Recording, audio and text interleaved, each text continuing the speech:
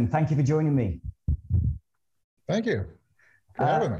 Eric, we communicated very briefly over the last few days, and I've been on a binge watching some of your videos on YouTube. The videos of a similar vein from other people and yours. It's so paradoxical to the way that I've been brought up as a Western individual that I have to, there's a mental incongruency going on. So the reason that I talk to people like you is because it enables me to expand my awareness, basically. Can I sit here and say that I think and act and am as you communicate? I can only say no, because I'd be lying to myself and I'd be lying to everybody that I communicate with. But when I listen to you, there seems to be some sort of resonance with the words that are being spoken. And that's why I love to communicate with people like you. So I do appreciate you coming on. Thank you. Eric, can I just say and ask you a question? Because you say, you call yourself, if you like, on YouTube, enlightenment and non-duality teacher. Can you define enlightenment for me? Enlightenment is non-conceptual. It's a visceral insight into the nature of reality and who and what you are. So basically it shatters the illusion of separation and basically the illusion of me. So let's go there, yeah. the illusion of me. So, yep. So let expand on that. Well, when we were, as an infant, as a newborn, there is no me. I mean, even psychologists will say we have this oceanic feeling and we're given a name, and over life, we build this idea of me. And there's this concept of me. And there's a very natural, it's incorrect conclusion, but it's a very natural conclusion to start separating between what I can control, what I can't control physically, what actions I decide to do, what kind of seems to happen to me. And so, between our life story and these basic assumptions we start building upon of what I can control, what I can do, we get this idea of a me that is separate and other from everything else. And so is that a natural thing that you think occurs, or would you suggest that that's like a cultural input? Well, cultural input is part of it, but it's a very natural progression, to have an ego form, and as the body's trying to explore the world. But yeah, it is cultural. There's a lot of conditioning, cultural and otherwise. That's kind of built into the idea of me. That's part of the story. So, I mean, the me is basically any self-concept, self-image, all story, a sense of me, which also includes like body contractions, things like that. If somebody says, pull yourself together, what do? You kind of, and you've got this feeling of, well, I'm there in the center somewhere. There's always this feeling of being in the center. And so that, and having a center is also part of the me. Because in non-duality, ultimately there's no circumference, there's no border, there's no other. And that which has no circumference has no center. And the me is fundamentally a center. Yeah, sure. And the term non-duality, it's a tricky one for my mind again, because it's like I'm trying to pinpoint it on something. I'm trying to make it something. Whereas the definition itself is there isn't anything. Would that be right? Basically, non-duality, the term comes from Sanskrit Advaita, which more raw translation is just not two. So that's the fundamental idea. There's not two of anything. There's no separation. I wouldn't say it's not anything, but it's not separation. It's not otherness.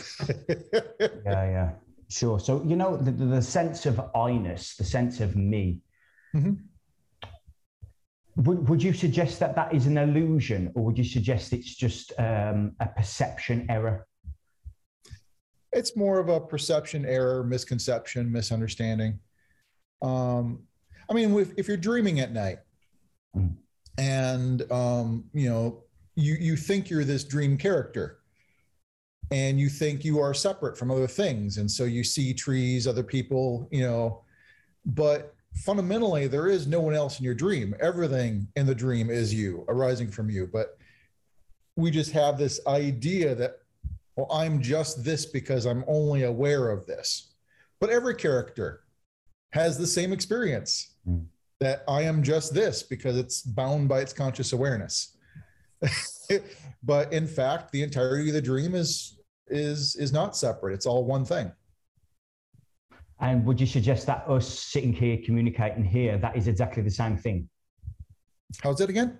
Would you suggest that what we're doing here and what we do every day in the moment, is that the same thing as a dream?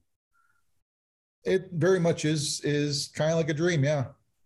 It's a pretty classic analogy, and even Ramana Maharshi, I think, said it's good to think of the world as a dream. So what enlightenment, let's say that word, how does that differ from what philosophy might call solipsism? Well, solipsism is often under the idea that the only thing I can know is that I exist, and everything else don't know. It could be just made up in my head, brain in a box scenario. And non-duality is different in that even that me is a fiction. It's like a level beyond solipsism. Well, I mean, put it this way. I mean, in a dream, we always think we're the dreamer, but the dream character is the one being dreamed. It's not the dreamer. Which goes back to your point about having a center where there isn't a center point in reality. Yeah. Okay. There really isn't some center, and solipsism is just another way of having a center. I am the center of everything. And so, yeah, non-duality is not quite the same as solipsism, but there are some parallels, I guess. So, Eric, in your life, was there like a distinctive moment that, like an instant happening, or was it a gradual, destruction of the ego? It was a sudden and complete realization. It just happened. And the illusion of me just crumbles. And I've come to understand, and I tend to talk from the viewpoint of it can only be sudden and complete. The whole idea of gradual is only in terms of a me, and only a me can make progress. But however little or much a me there is, the fundamental belief in a me is still there. And so there are practices where you diminish the me and weaken the me, but it's one of those curves that, as it approaches zero, flattens out, never reaches zero. It flattens out.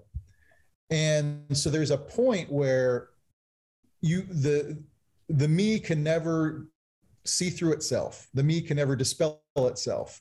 And so there's a point where you just hit this wall, and it's that gap between, where the line flattens out and zero. It can never make that leap. And so in the end, that last bit is sudden and complete. The very principle, the foundation idea of me shatters. So, Eric, what value then does what we know as psychology have?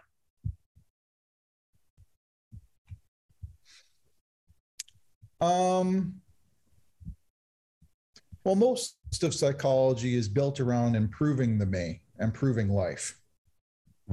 And so, that's fine and dandy if that's what you want to do. I mean, if you're trying to overcome a deep suffering or something, there is value in that.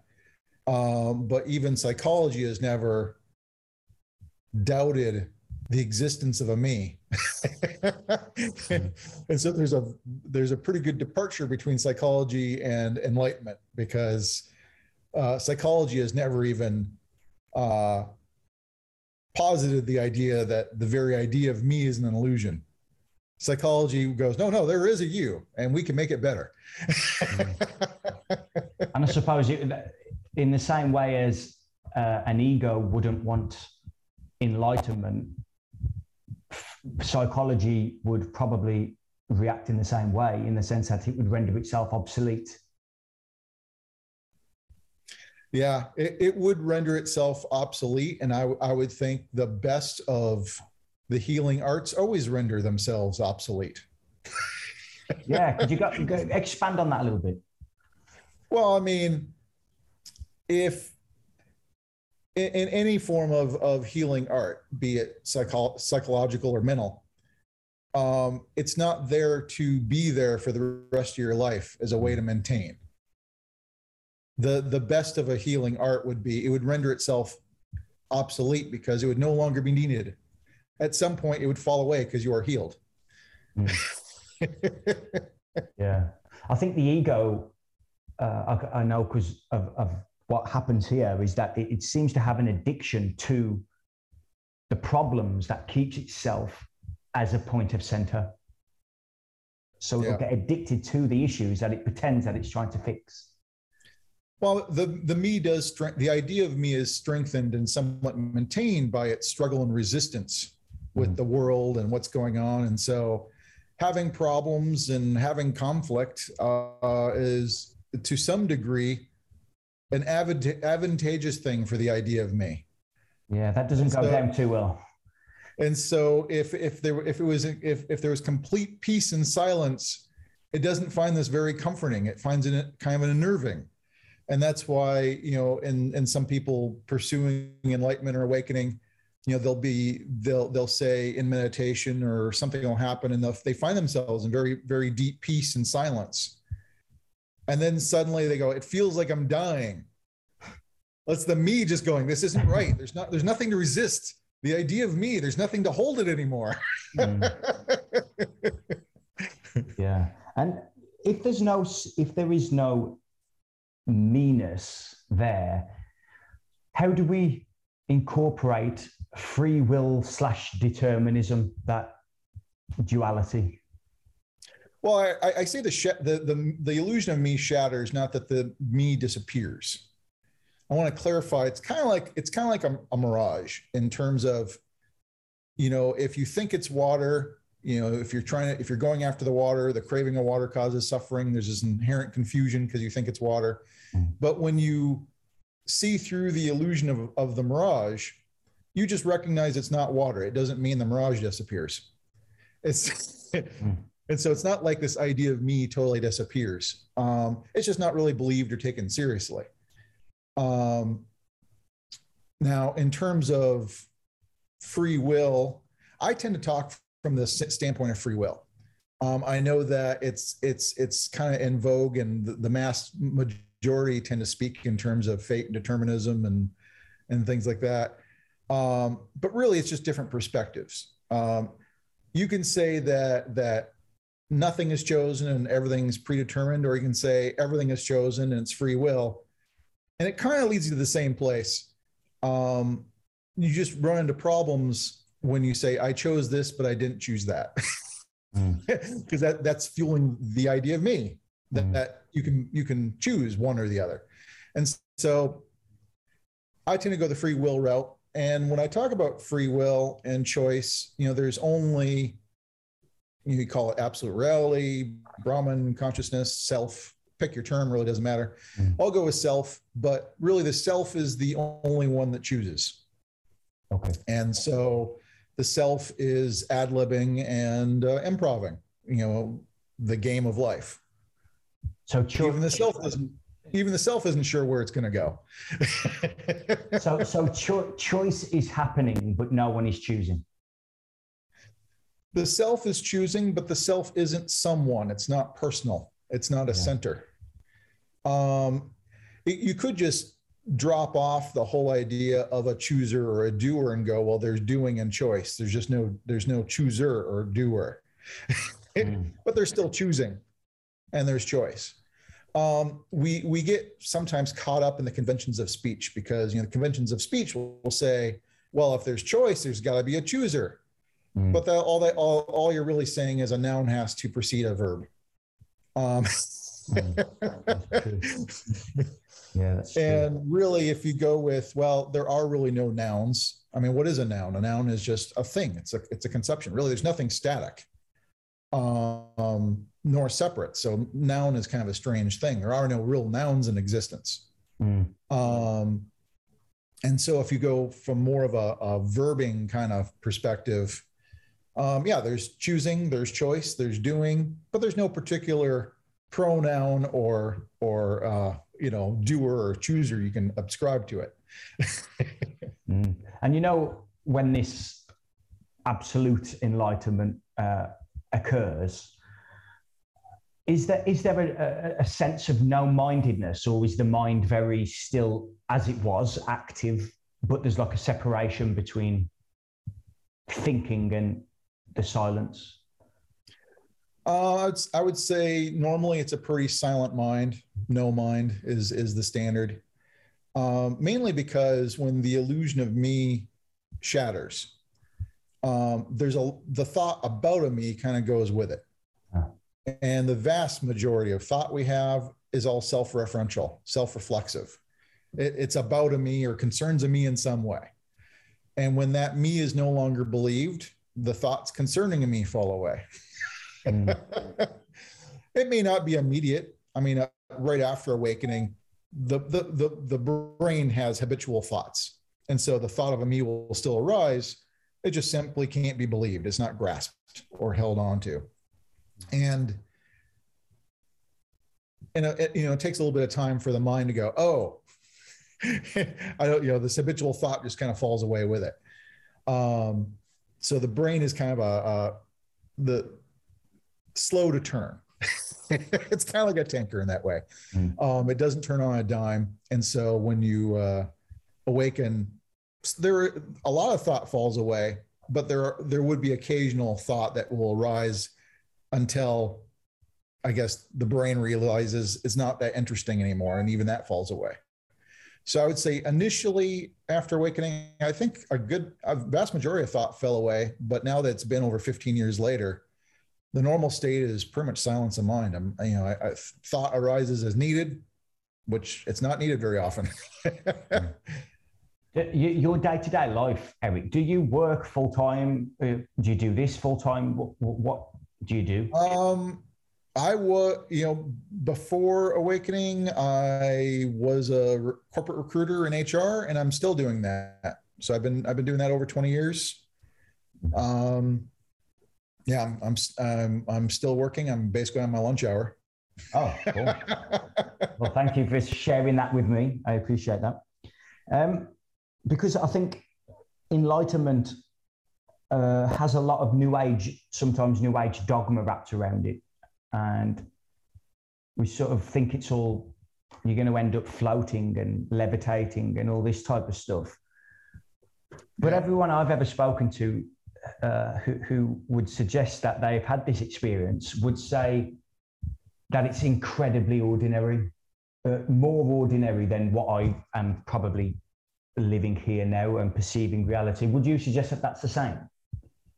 Yeah, it's not particularly special or extraordinary. It's actually, I would say it's quite ordinary. Not exactly what the me or the ego wants to hear, but it is pretty much the truth. But there are pretty stark changes. I mean, in saying that it's ordinary, it's not like everything remains the same. And there are some differences that I would think people that are still running off the idea of me might think are quite amazing. It's just not seen as particularly amazing after awakening. Because, one of the things I tend to point to is a stark contrast is kind of like in Buddhism, they talk about in the Four Noble Truths, how, dukkha, suffering, can fall away. And I find that tends to be a good pointer of whether awakening or enlightenment has happened, is whether or not suffering has fallen away by and large. And that's because of the fundamental change of understanding. Action and reaction arise from our understanding, and when that understanding changes, the way we react to the same stimuli we've gotten before changes. And so, when, anxiety falls away, some people find it quite amazing, or because I've since after awakening have been unemployed, sometimes for long periods of time. And people are like, well, aren't you worried? Not particularly. And so some people might go, well, that's extraordinary. It's not, it could be perceived as extraordinary, but when you're living it, it's actually quite ordinary in terms of, no, there's no reason to really kick up a fuss and worry about it, because I'm doing what I can to make changes for better future, working with what is cooperatively and collaboratively. There's no point in making myself miserable and cause myself suffering by worrying about what I can't change or resisting reality and making a problem out of it. And so I could see how some people might think, well, living without anxiety and being at peace, that sounds extraordinary. It only sounds extraordinary if you're in deep suffering and not at peace. But when you're living in peace, it's quite ordinary. It's not anything special. Suffering itself, we could use probably worldly events to make a point. You've got the war in Ukraine and Russia and that part of the world. Yeah. Political correctness probably isn't my strong point here, but would you say that is just a happening and there's nothing anybody can really do about that? It's just going on. There's no doership. Well, the self is doing everything, and you are that. So, I wouldn't say. So there's no wrongdoing. There's no wrongdoing. It's kind of like,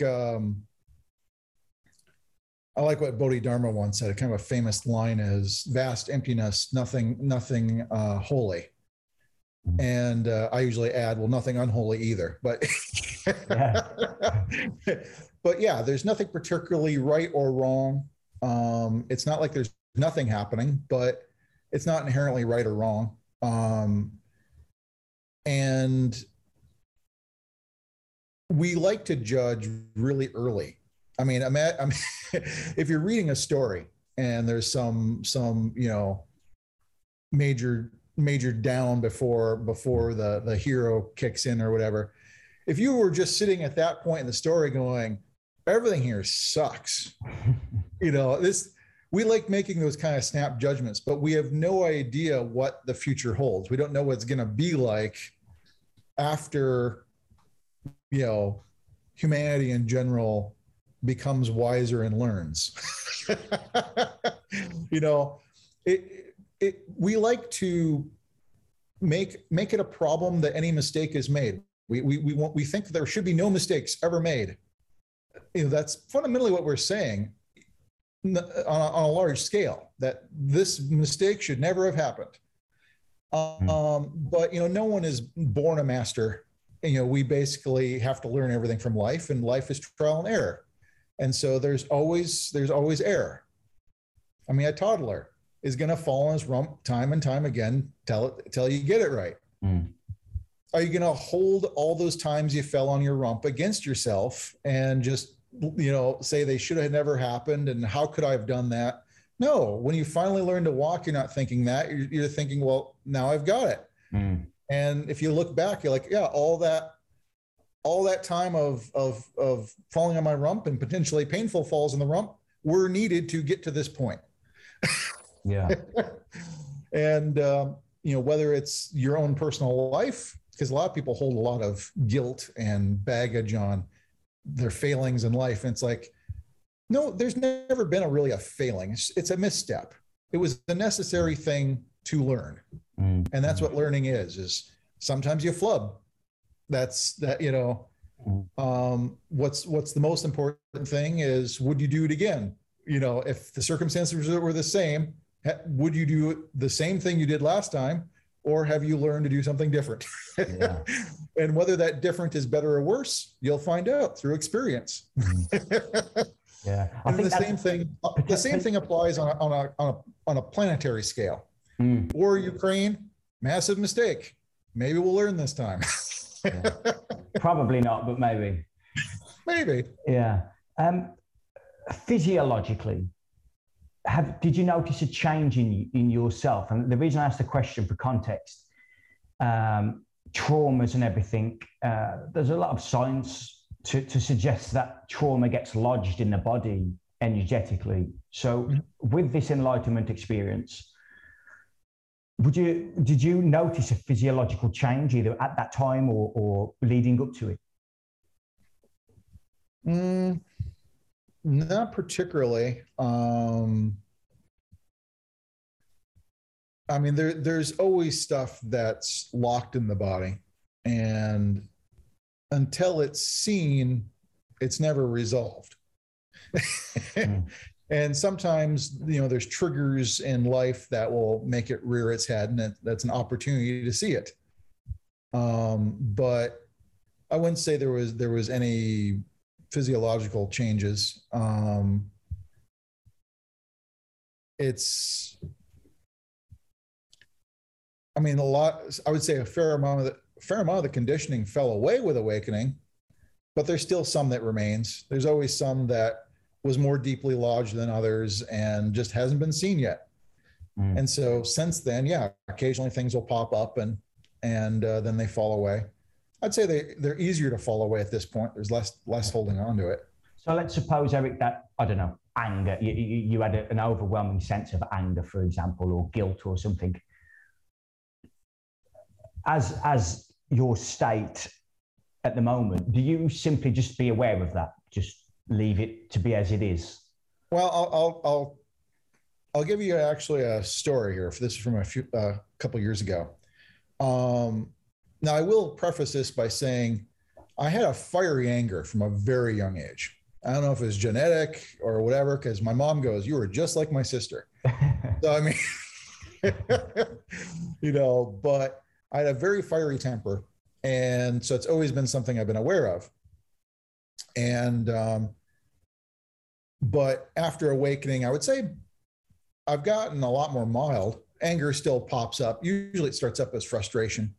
But I mean, I was sitting in traffic one day. This is when I was still in Minnesota before moving to Florida. I was on this route that 3 lanes, 2 were going into the city, 1 went around the city, but everybody wanted the 1 go around the city. So usually the 2 lanes were empty and everybody's in the 1, and I was sitting in line in queue and a couple miles from the exit, and like a mile up, I can watch car after car cutting in. And as I'm sitting there watching this, I'm feeling this frustration starting to arise. And I know how things spiral one way or the other. You got negative spirals and positive spirals, but I could tell, negative spiraling, this is going to tick me off if I just let it go, So frustration was the first flag of, hey, something's going on. And so as I'm feeling it, I'm just going, well, where do I feel it in my body? And I kind of noticed it in the kind of the pit of the stomach a bit. And so as I'm feeling it, both as an emotion and a physical sensation, I just kind of threw out the question, so to speak, where is this coming from? What's the root? What is the source of this frustration that's arising that could spiral into anger left unchecked? And as I was sitting there, just kind of open, not really looking for an answer, a memory from when I was like 4 came to mind, just kind of flashed. And it was from when I was like 4 in a grocery store with my mom, and we're going to the checkout line. I cut around one of the kiosks and, unintentionally cut off somebody, but, was trying to help her out, going, "Come this way, Mom," leading through. And as I kind of unintentionally cut off this guy, I remember my mom quite sternly grabbing me by the shoulder and saying, "No, everyone's got to wait their turn in line." And that was the seed of my frustration. They were breaking Mom's rules that I was conditioned from when I was like 4. I wasn't particularly getting ticked off that they were cutting me off. It was just they were cutting in line. And that's against the rules. And as this unconscious conditioning is being brought to the conscious mind, it needs to rectify itself with current understanding. And so as it's being brought to my mind, it started seeming rather ridiculous. I'm like, oh yeah, I know that's a kind of a rule of just being nice to others and civil in society. But, but there's so much people cut in line all the time. Yeah. It's not an absolute rule. It's kind of ridiculous. And as this was being resolved on a conscious level, the frustration just kind of lifted. And now even years later, I can be in a similar situation sitting in queue and people cut in. It doesn't bother me at all. But, it's just this unseen stuff buried. It could be trauma, but it could be just simple childhood conditioning. Yeah. Parent or somebody else important to you at the time sternly said something and it locked a rule in your head. Because at that age, you want nothing more than to please them. Yeah. Mm-hmm. Yeah. A good story. Thank you for sharing that. And the sitting in a car and being very frustrated, I understand that when you look around and you wonder how on earth have you passed your driving test, but we'll leave that one. Can we talk a little bit about death, the Sure. lovely topic of death? I've noticed that a lot of the fears that I hold all have that root in my own non-existence. Would you agree that that is where all fear comes from, that of death? Yeah. I mean, I've heard it two ways, and there's just different ways kind of saying the same thing, but you could say all fear ultimately comes down to your own non-existence. But also with that existence is the idea of me. And so all fear arises because other is seen. Because you don't fear yourself. And as long as there's no other, there wouldn't be fear. And so fear also arises from others. So you could say your own non-existence or the existence of other. I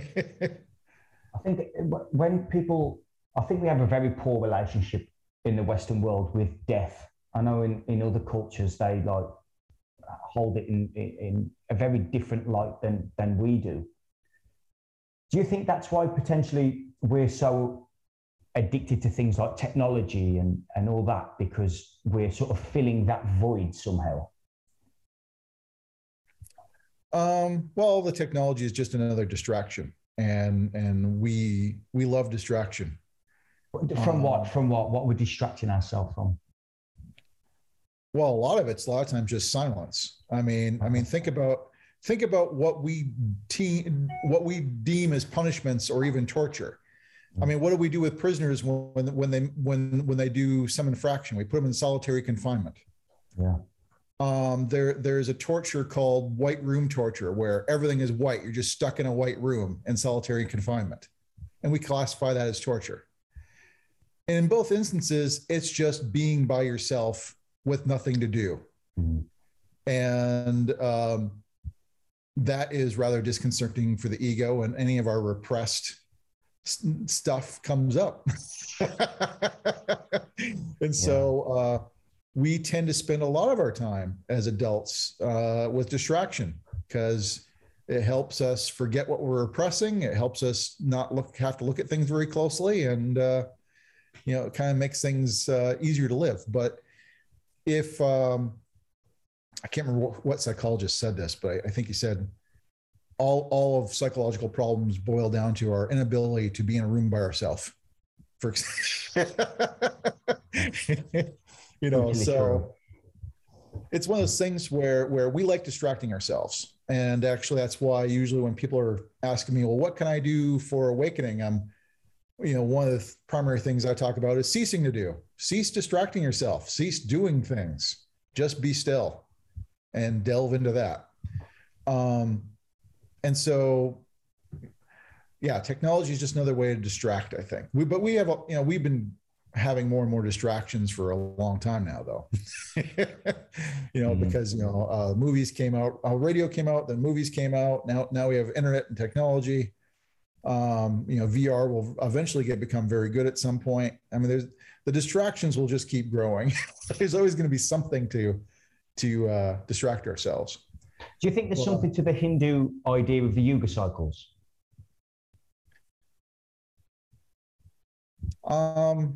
Not particularly.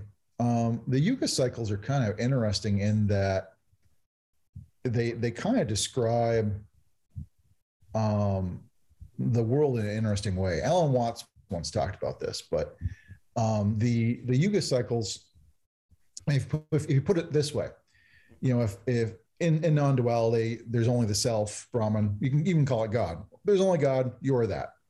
And if you're a God, what would you do?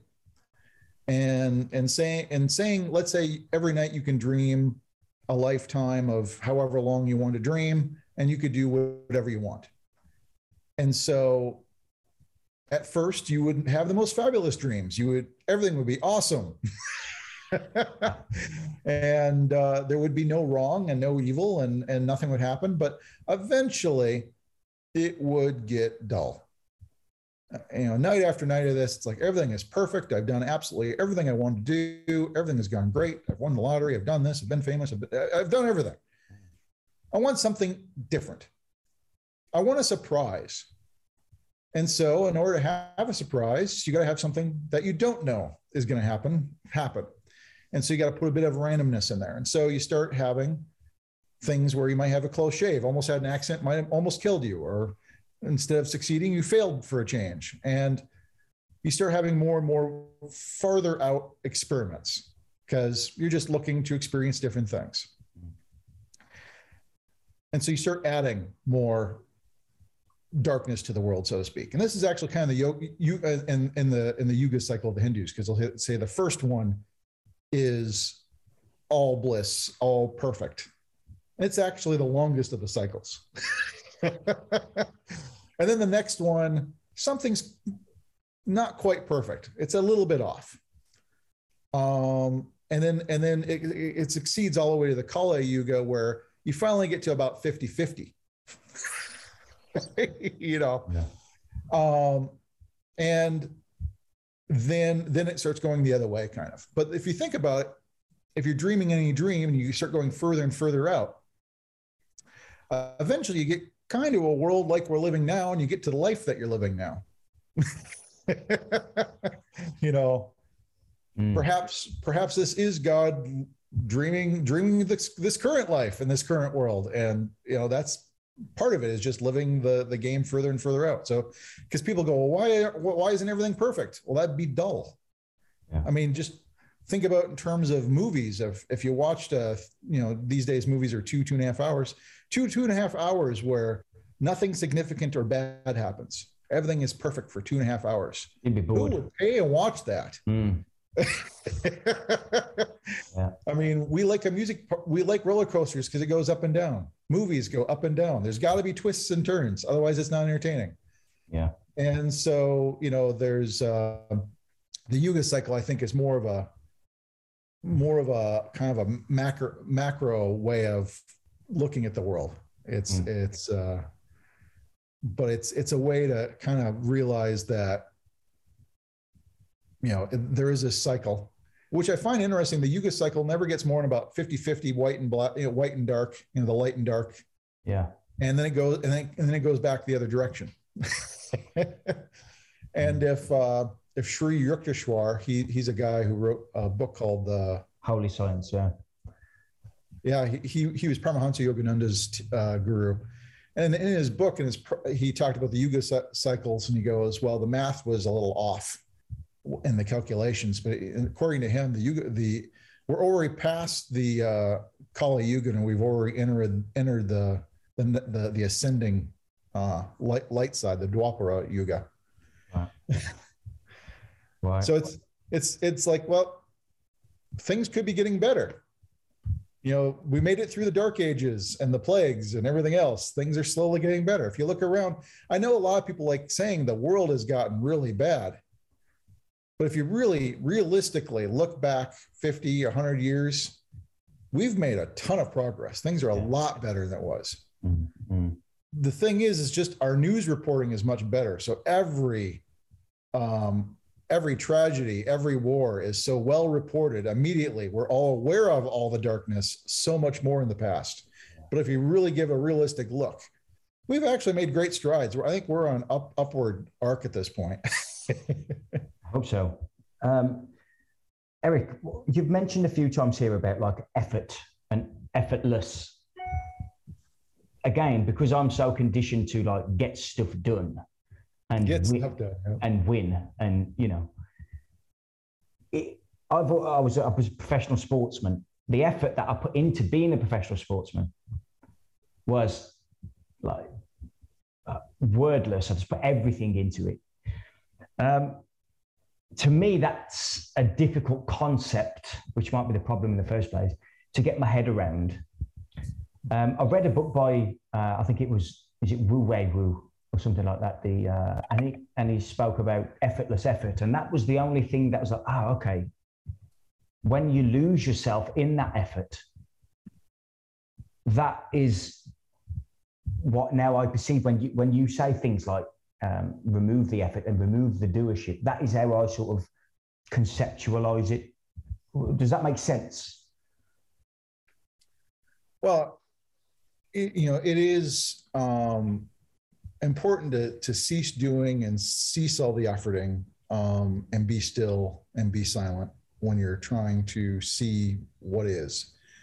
Because all you're really doing is you're trying to eliminate distraction. Like I said, we've gotten very good at distracting ourselves. And one of the things we distract ourselves with is by doing things, but also thought. We're just constantly thinking. There's these concepts, and we're focused on them all the time. And so it is only when you're just being still, silent, fully aware, not even thinking, is one of those rare times where you're not being distracted by doing something. You're not being distracted by thought.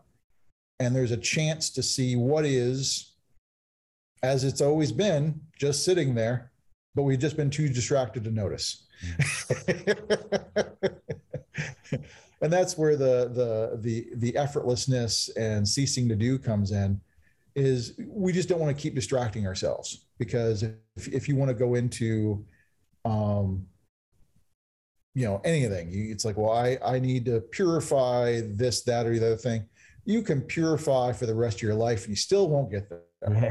Yeah. It's not a matter of purification. I hear it all the time, Eric, in these healing circles, or whatever they call them, these spiritual retreats and stuff. And the people are going to them for like 30 years.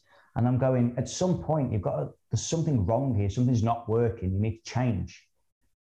You see that with healers, retreats, meditation centers. I've had people come to me and go, yeah, I noticed something wasn't quite right when I went to a meditation center, and there's these 40, 50-year meditators, the most senior of the people there. They've been there forever. And they're like, yeah, I'm still seeking enlightenment. And it's like, but it's almost there if I just keep going. That's always the dangle. I'm almost there if I just keep going. Yeah. So, I mean, that it's not a matter of doing constantly. And that's why just cease doing periodically, regularly is important, because it's not a matter of if I just put in more effort, then I'll get there. No, it's not that actually. Put it this way. If you are trying to fall asleep, what do? You go into a dark and quiet room, you get comfortable. Now, does a dark and quiet room or laying down cause sleep? Absolutely not. Any insomniac can tell you that. You can go into a dark and quiet room. You're not going to fall asleep if you don't want to.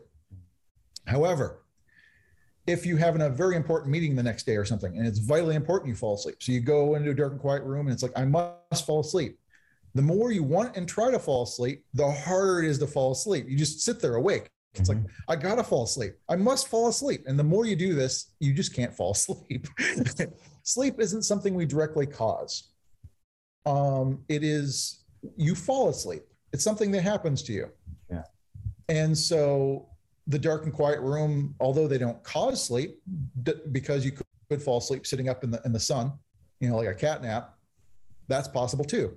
But a dark and quiet room and laying down, being comfortable does set a more conducive environment.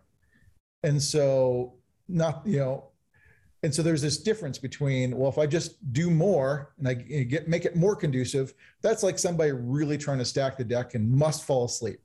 It starts working against them at some point. It's like, I just can't fall asleep. I'm doing all this stuff. I've made everything conducive and I just still can't fall asleep and I must fall asleep. That kind of mindset is what's going to make it very difficult. And awakening is the same. There's a certain amount of, you can set in a conducive environment. There's things you can do. You can be still, you can be silent. That helps. You can diminish the me. You can investigate, look at the me. All this helps too. Mm-hmm. But I always point out, because I think it's very important, you can never cause awakening. It's not something you can directly cause. The me cannot shatter the illusion of me. Cannot happen. Yeah. And so the more you're trying to force it, you at some point start getting in your own way. And I think a lot of spiritual seekers have hit that point where they're so trying to get there, it starts working against them. And so I try to reel it back a bit. Sometimes I'm like, focus more on ceasing to do. You know, you don't need to redouble your efforts and hit it harder, faster, try to cause it, because you're never going to cause it. What do you think? And I consider myself one of these, by the way. What do you consider the spiritual seekers, for lack of a better term? What are they actually seeking? Well, would it just be life as it is? I've met a lot of seekers over the years, and it's not like everybody's looking for the same thing. Because, you know, there's different camps. I mean, a lot of them are just looking for a better me. They just want a better version of me. I'm still here, but life is better. You know, some are seeking some kind of experience. Because you have the experience seekers. They're just looking for some new great experience. So, I mean, there's a lot of different reasons why seekers seek. I know a lot of times it's just trying to find, some are just trying to get out of suffering. Some are just trying to find peace and contentment. I mean, the reasons vary. It's really hard to classify why seekers seek. So, you know, when somebody goes, well, why am I seeking? I usually have to throw the question back on them going, well, you got to look at your own beliefs, concepts, and drives. Why are you seeking? I can't tell you. There's any number of reasons why. I was, have you heard of Jed McKenna? I've heard of him. Okay. I'm assuming you haven't read his books, no? Nope, haven't read his books. Okay, yeah. So Jed McKenna, essentially, he says, no self is the true self, and basically no belief is true, essentially. Would you agree with that? Yes, in that there is no belief that's true. Any belief is always a conceptual map, so to speak, of a territory, and the map is never the territory. And so the belief is always going to miss something. The belief is never going to be complete. And then, you know, no self is how do you say that? I sort of put my own thing onto it, but essentially he said that no self is true self. That is the only thing, is no self. Yeah. What he's meaning there is there's nothing to identify with, is the way I would put it. Okay. You know, there's nothing you can identify with. No me, something to identify with is the true self. Yeah. Because the self, as I usually talk about, because I sometimes use the word no self or self, depends on who I'm talking to. But when I talk about the self, like I said, it's not a center, it's not a me, it's not personal. It's also nothing you can identify with. It's beyond concept. And And so, yeah, I usually, one of the things I point to is ceasing to try to identify with anything. Any self, anything you can say, this is me. And I will say some people in the non-duality community fall into well, I'm the self. And they've got this idea of the self. And I'm like, no, you're not that either. It's now turned into a concept. Yeah. It's turned into identification. As soon as there's a concept and identification, you've lost it. So I think you said at the beginning, it's very similar to what Lao Tzu said. The Tao that can be said isn't the true Tao. It's on the same vein as that. Yeah. So would you suggest that there are stages of like ego development to the point where you're born, you don't have a sense of self, you then get one as you mature, you get conditioned through parents, through culture, through all this stuff. Is there like, let's call it a psychological adulthood, whereby you sort of, I don't like these buzzwords, but transcend the ego to the point of no self? Would that be an organic progression? Or do you think it's just like, no, it's through grace? It's not really a progression. Yeah, I would say, it's a grace where the ego, the me shatters. Right. I mean, really, the vast majority of the time is we get this adult ego and we're stuck with that till the moment we die almost. And, there's a moment, before impending death where some people see past it and go, this wasn't it all along, Yeah. But, most people don't bother questioning it because fundamentally we don't tend to question who and what we are because we think we know what we are and we think we know who we are, nor do we question our reality. I mean, if you think about in a dream, it's rare that we ever question the world and who we are in the dream. And that's actually one of the techniques that lucid dreamers will talk about is you have to go, is this a dream? You have to doubt it first. Yeah. And so, having to doubt, go, well, do I really know who and what I am? What am I really? And re-questioning, re-investigating, and then even questioning the fundamental premises that we live on is not an easy thing because some people, this is their stability.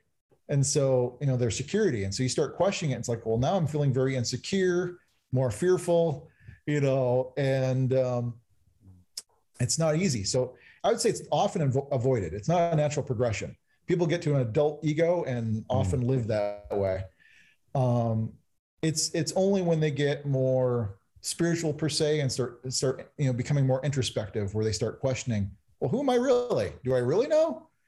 Obviously I can't be the content of my wallet. And they start looking at everything. Am I really this? And when you start looking for the me, you find out often that the stuff that you thought of as part of me or, connected to me, there's no me there,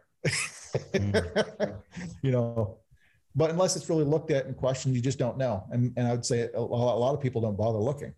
And that's what the first step of being spiritual is you got to start looking. You start delving into the stuff that you took for granted or didn't question before and go, well, is this true? I guess a paradox in my mind, Eric, is you've sort of suggested that you need to stop doing so much. Yeah. And I don't know if there's a gent called Tony Parsons, Jim Newman, who I've spoke to in the past, and they essentially say, like, there's literally nothing you can do. Forget the meditation, forget the silence and all that. You don't need it. It just happens. Yeah. Well, for some people that may work because you get into this total, if you really get into a total stoppage and surrender, there's an opportunity. There's a possibility for awakening to happen, for the grace to occur. But if it doesn't happen and there's still a me, you're kind of stuck there, and the me really wants to do something. Yeah. I mean, I often tell people, cease doing, stop, just be still, be silent, be fully aware, not even thinking. But then I say, if you insist on doing something, if you're doing this regularly and you just get, hey, I got to do something. Yeah. Then delve into this me you think and feel yourself to be. look at this me, question it, delve into it. Am I really this? And any other practice that diminishes the me, be it surrender, detachment, whatever. It doesn't matter if there's a me doing it, because it's, you know, it's if a me is trying to detach from things, it's the me getting rid of me and mine, and the less me and mine there is, there's less of a me there being reinforced. Yeah. So the question by Sri Ramana Maharshi, who am I? Would you just encourage people just to keep asking questions like that, inquiry? Well, Ramana Maharshi's self-inquiry of who am I, the primary purpose was to quiet the mind. He never said that it was a mantra or something you got to contemplate or something you got to keep repeating.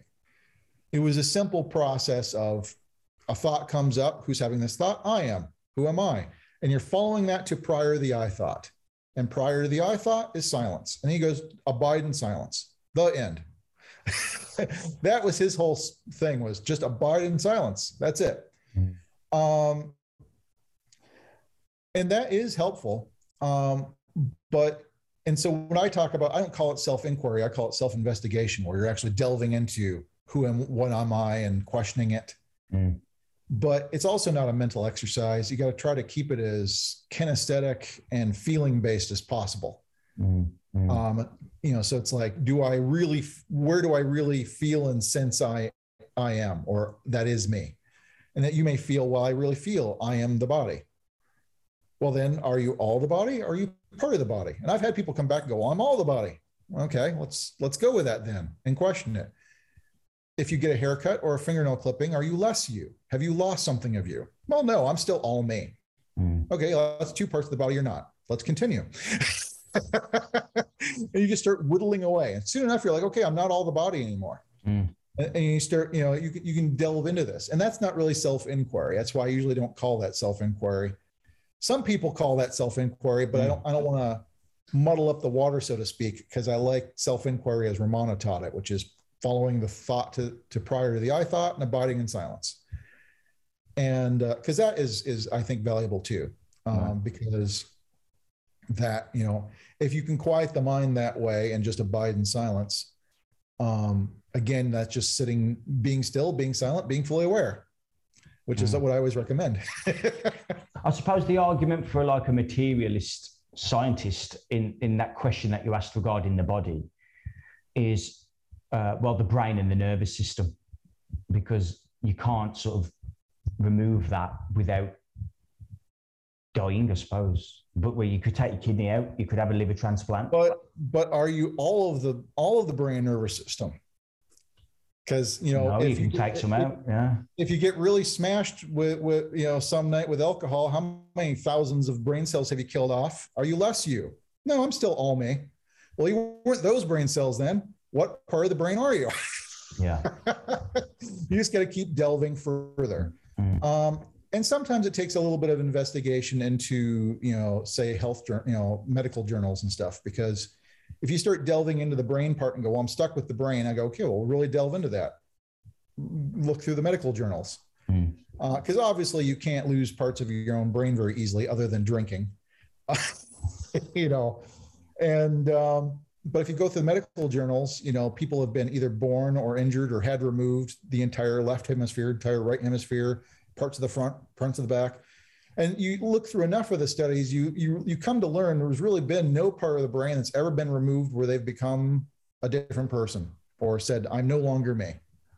You know, you're always you or you're dead. That's about it.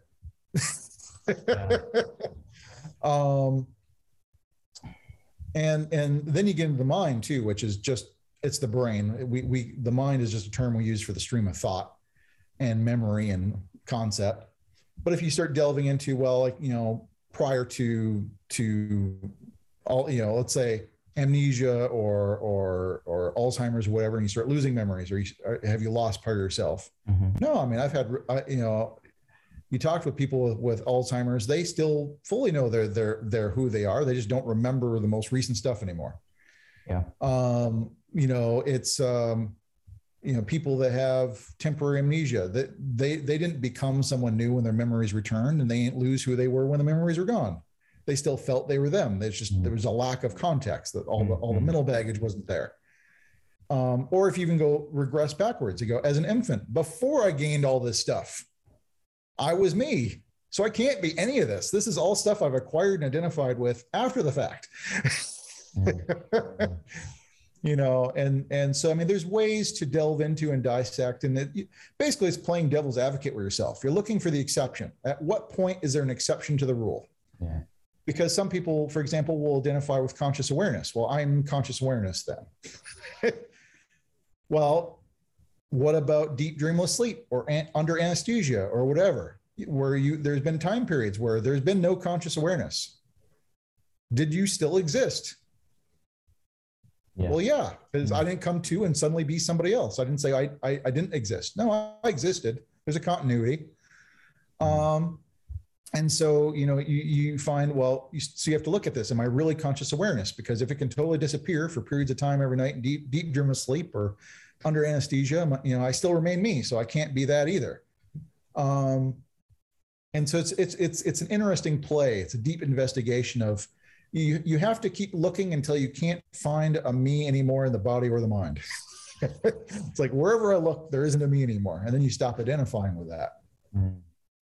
And then that perception and that level of understanding is what you may call enlightenment. Well, no, that just gets you to that's just part of the diminishing the me. That's not enlightenment. And then, so I suppose the question I'm asking is it grace that does that at that moment? Well, it's easier for that grace to occur at that moment. There's less of a concept of a me that grace needs to fight. Okay. Where does desire sit in this? Obviously, there's got to be a me to desire something. A lot of people say that the Buddha said, you know, get rid of all desire. I don't necessarily think that. I've never actually come across that, to be honest. I think it's been said wrong, but it's being said wrong. It's a poor translation. I mean, the Buddha was fundamentally saying that dukkha, which is often translated as suffering, but is also discontentment, dissatisfaction, arises because of tanha, which we often translate in English as desire, but actually means longing, thirsting, craving. And if you think about it, well, yes, it makes perfect sense. I'm discontent because I long and thirst for things to be other than it is. It makes quite logical sense. Yeah.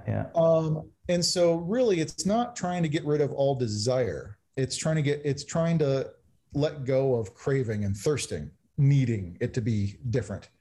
And so, yeah, after awakening, I wouldn't say all desire disappears, because if you think about it like you're playing a game of cards, I could want to win. And so I try to win, because why would you try to win unless you want to win? Which of course is the sole thing you need to make the game interesting, because if you ever played against somebody that doesn't care if they win or not and doesn't try to win, it's no fun. Yes, correct. Everyone has to try to win. And so you could be playing the game trying to win, but at the same time, you could not be craving the winning. You don't need to win. So the craving and longing the winning and just wanting to win could be two different things. Because desire is a very vague word in English. And I'm like, you know, that's why I could see why they went with desire, because that's probably the closest English word. But in Pali and Sanskrit and other languages around the world, desire is a bit more segmented into wanting versus craving. Okay. Wanting versus needing. And so, yeah, you can play a game sincerely, but not seriously. And so if you happen to not win, you're okay with that. And so you don't suffer, because you realize the whole point was to just play the game and enjoy it and have fun. And so, yeah, getting rid of desire isn't really the point, but, you know, and there's still desire after awakening. But it's more like there's no bad choice. It's like, what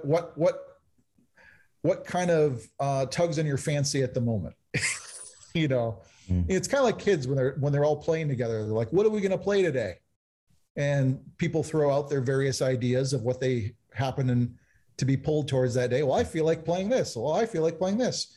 And you may not get to play the game you wanted to play, but in the end, you still play and have fun because there was no bad choice. Yeah. Would you say that life is a play? Life is play. Yeah. Yeah. I would say life is play. And there are no bad choices in terms of there's no incorrect, there's nothing to be condemned for. It's part of a learning experience. No one is born a master out of the womb. It's like you need to learn this stuff as you go, and there's gonna be a lot of error in that trial and error before you learn. Yeah.